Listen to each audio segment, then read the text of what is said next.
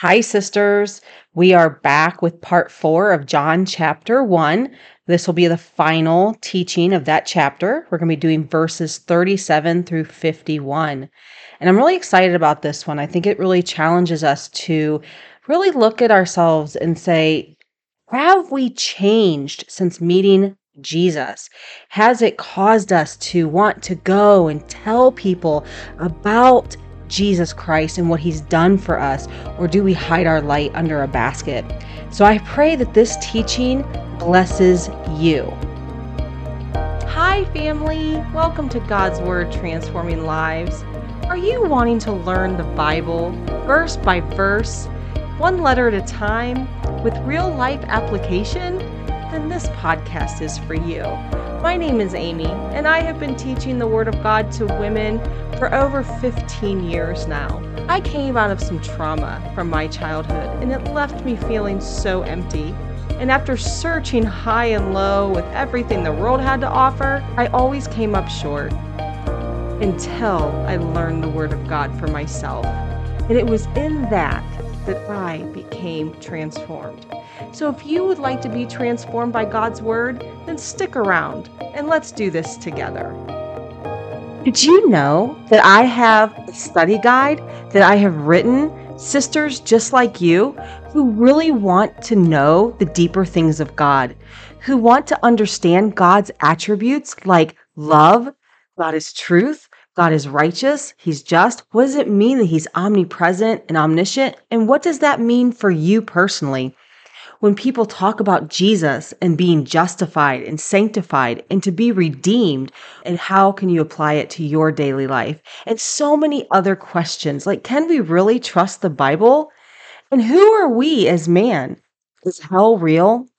These are great questions that we need to know the answers to as we are walking in our Christ-like faith. To love him is to know him. And Jesus said that we will be worshiping him in spirit and truth. And it is the truth that sets us free. So if you want to go deeper in your walk with God and have more understanding of the things that he has truly done for you and know more of the word for yourself, I highly recommend this study guide. I will have a link for you in the show notes on where you can get it. It is on Amazon, and it's called Equipping the Saints.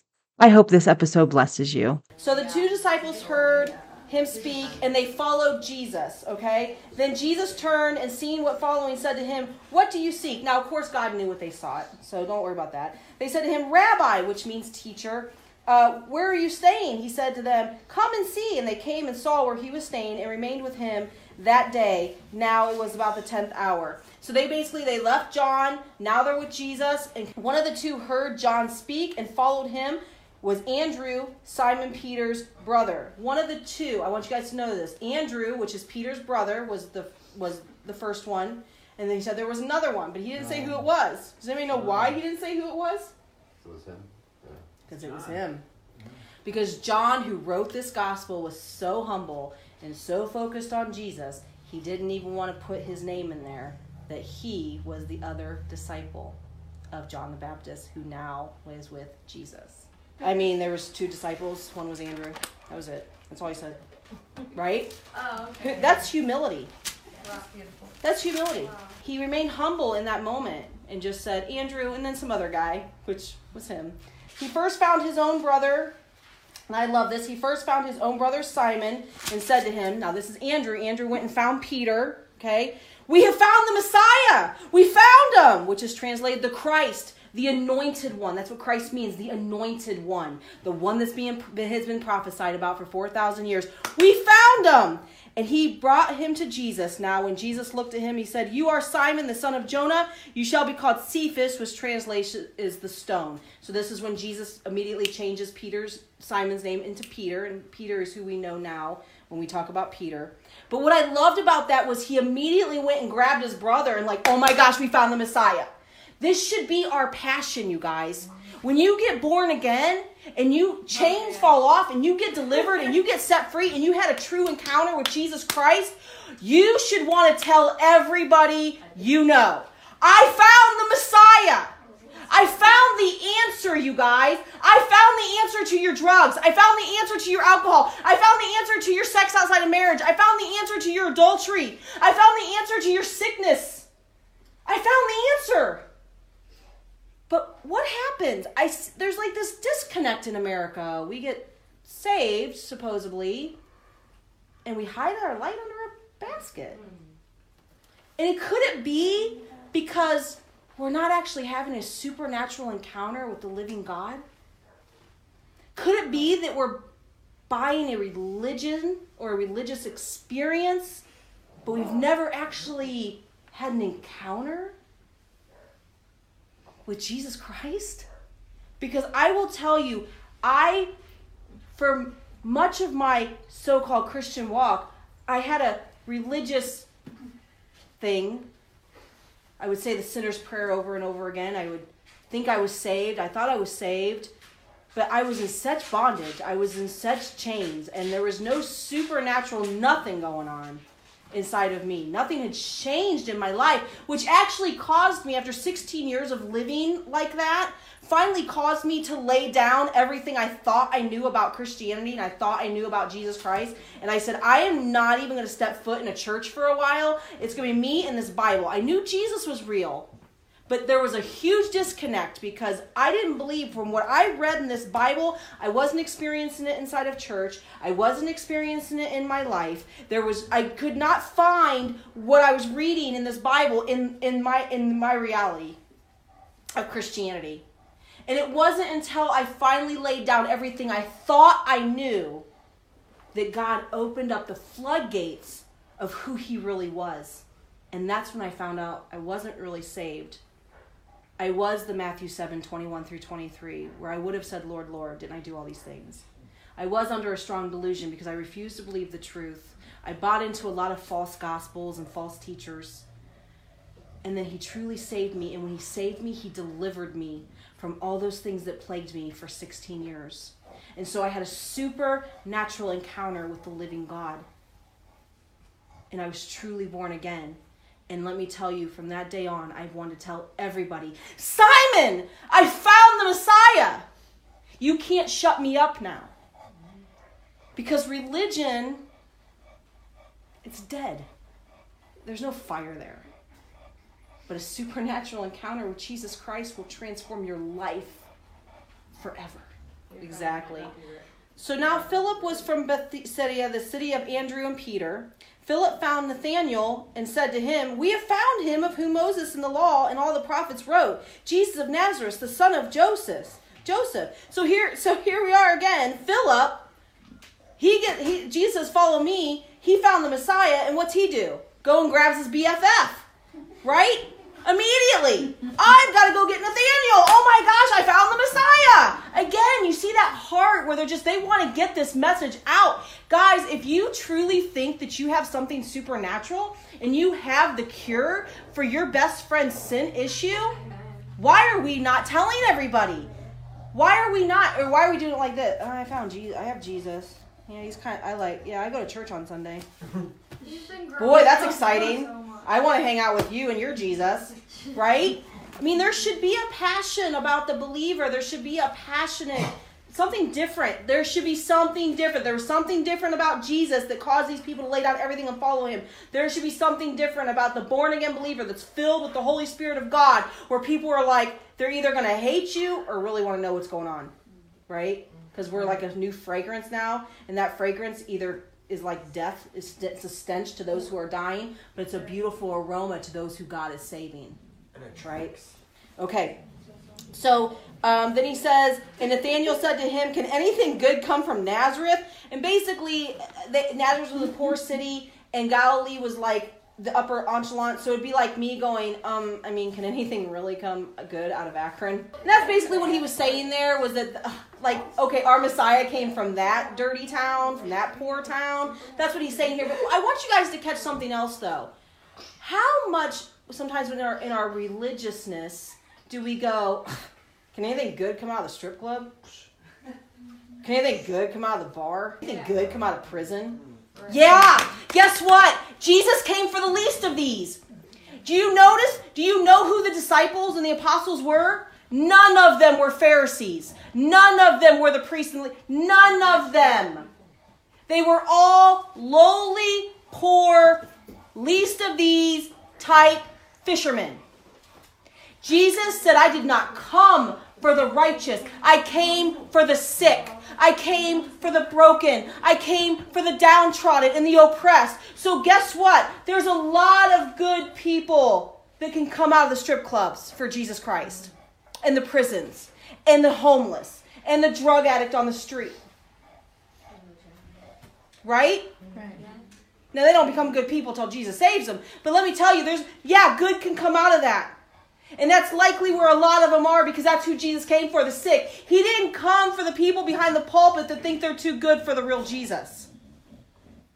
He didn't come for the people, not that everybody's behind the pulpit's like that. That's not what I'm saying. Please don't misunderstand that. I'm just saying we have a lot of religious people out there that just think they're too good for, I went to a church not long ago, not recently though, because some of you would think I was talking about a certain ministry. Years ago, I went to a ministry that Steve and I had discussed the fact that, we want to be out on the streets and we're feeding the homeless, we're doing some of the street ministry, but we both fully admitted that we couldn't bring these people into the ministry, the church that we were at. They wouldn't fit in. They would have been looked at and scoffed at. So that's what I want you guys to understand. The least of these, Jesus came from the, matter of fact, he said the last will be first and the first will be last. And I've told this, Stephanie and I and Steve and I have talked about this before. There are people that I know that, the world has deemed them the least of these, that their mansions will be bigger than mine. Jesus, when you watch his ministry, where did he go to? The lepers, the woman with blood for 18 years, that she was so rejected by everyone because she was unclean, so she couldn't have had any type of life. That's who he ministered to. The prostitutes, the demon-possessed, right? The ones, the outcasts of society. And so let us not get so religious in our religious box and think that we're somehow self-righteous and because we should all wear these three-piece suits and all look. No, get out there and be the church. And know that, yes, something good can come out of the strip club. Yes, something good can come out of the bar. But we all have a past to being sinners. There's nobody in here that wasn't born a sinner. So Jesus saw Nathanael coming toward him and said, Behold, an Israelite indeed, in whom there is no deceit. And he was just saying, he recognized Nathanael as being actually a pure Israelite. He was just somebody who, he wasn't tainted by the Pharisees and their hypocrisy and their lies. They were using people. He was actually really loved God, the God of Israel. And he was just generally a good guy. Nathanael said to him, How do you know me? And Jesus answered to him, Before Philip called you, when you were under the fig tree, I saw you. And the fig tree, I guess the branches would have been laying down really low and nobody would have saw him. So he's like, how in the world did you see me? So then Nathanael answered, now I'm going kind of quick. Nathanael answered and said to him, Rabbi, you are the Son of God. You are the King of Israel. And I love this right here. Guess what? Jesus didn't deny it. Don't you think? Because that's blasphemy. Right. Jesus would not have been a part of blasphemy if he was not God. Because you would have been stoned to death. And we're going to see that even more in John, how Jesus doesn't deny it. And matter of fact, the Pharisees even wanted to stone him at one point for calling himself God. And so that's really important because you got the JWs to say he's not God, right? Or he's a God but not the God, right? And so it's really important to know who Jesus is. So Jesus answered and said to him, Because I said to you, I saw you under the fig tree, do you believe? Will you see greater things? You will see greater things than this. And I'm going to say this because you guys all know I'm funny, so anybody's watching live, just forgive me. You know what he just said here? Hold my beer and watch this. Ain't seen nothing yet. Exactly. Because that's like the little funny saying. Everybody says, hold my beer and watch this. I'm going to really show you something. Well, that's what he's saying here. You think because I saw you under the fig tree and because I prophesied to you a little bit, oh, it's about to get rowdy. He's like, you just wait, Nathaniel. But I said, because he's getting ready to go to the wedding here in the next chapter. So next time we're together, we'll do chapters 2 and 3. Now he's getting ready to show them real miracles, something they have never seen before. And he says, most assuredly. And whenever Jesus says most assuredly, he's saying, amen, amen, or let it be so, let it be so. This is going to happen, basically. So when he says most assuredly, he's saying this is going to happen. I say to you, hereafter you shall see heaven open and the angels of God ascending and descending upon the Son of Man. He's referring back to Genesis 28 when Jacob, the angels were ascending and descending upon Jacob. They would have known that because he was talking to a Jewish audience. But he's saying, listen, the heavens are about to open up and you guys are about to see things you've never seen before. The sun, it's about to get really rowdy here, guys. And it's going to be amazing. I'm going to show you exactly who I am. I'm going to show you exactly why I came. And then guess what? I'm going to endow you with the same power to go and do the same thing. What? Wait till this goes viral. What? Right? Jesus would have gone viral, y'all. He would have gone viral. But the thing is, that same power that he's about to start demonstrating lives inside of us. And we need to start asking God to use us more to present and to tell about a supernatural God who changes lives. And you guys, a lot of you here are witnesses to the lives that have been dramatically changed by one touch with Jesus. Right? I know I am. And I know some of your testimonies, so there's that. So that is the end of John chapter 1. So Father, I ask that you use us in a supernatural way this week. That, Father, you would remind us of that excitement of when we first met you and how you transformed our life and we had an encounter with you that was so supernatural and so exciting. The Messiah has come. The Lamb of God came and has saved us and made a way for us when there was no other way. And Father, that you would just reignite that in us through the Holy Spirit, that you would just give us another infilling of your Holy Spirit, that we would go out with boldness and tell people that the Messiah has come to save the world. That you are the only solution to every problem any one of us have, God.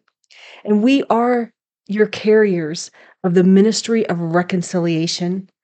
We have the true vaccine that will work for all of humanity and the sin issue that we're all plagued with. But Lord, if there's no preacher to preach, how will they hear? And so, Lord, forgive us for every time we have hid our light under a basket or we've been too afraid to step out and tell somebody the good news. And just reignite that boldness in us, God, that we would go and tell our friends and our neighbors and our family members, I met a man named Jesus. He's the Messiah. He's here. He's come and he's coming back. So thank you, Lord, for using us in mighty ways this week and every week to come. Bless my sisters, Lord. Bless their finances and their homes, their marriages, their relationships, their children, God. We pray for our lost loved ones to know you as Lord and Savior. We pray over health issues, Father, that you would bring healing and restoration to them, Lord. I thank you for what you're doing in each and every one of their lives, God. And I thank you that I am a part of their faith journey with you. In Jesus' name, amen. God bless you, sisters. Family, I hope you enjoyed today's episode. If it has blessed you in any way, would you give me 30 seconds and share it with a friend of yours? One more small little favor, if you would. Head over to whatever podcast source you're listening to this on and give me a 5-star review. That would be so great. It helps get the episodes out there to other people who may be wanting to learn God's Word. Again, don't forget, guys, until next time, it is a crock-pot faith, not a microwave. With God's Word, discipleship, and patience, you too will be transformed for His good work. Grace and peace I leave with you until next time.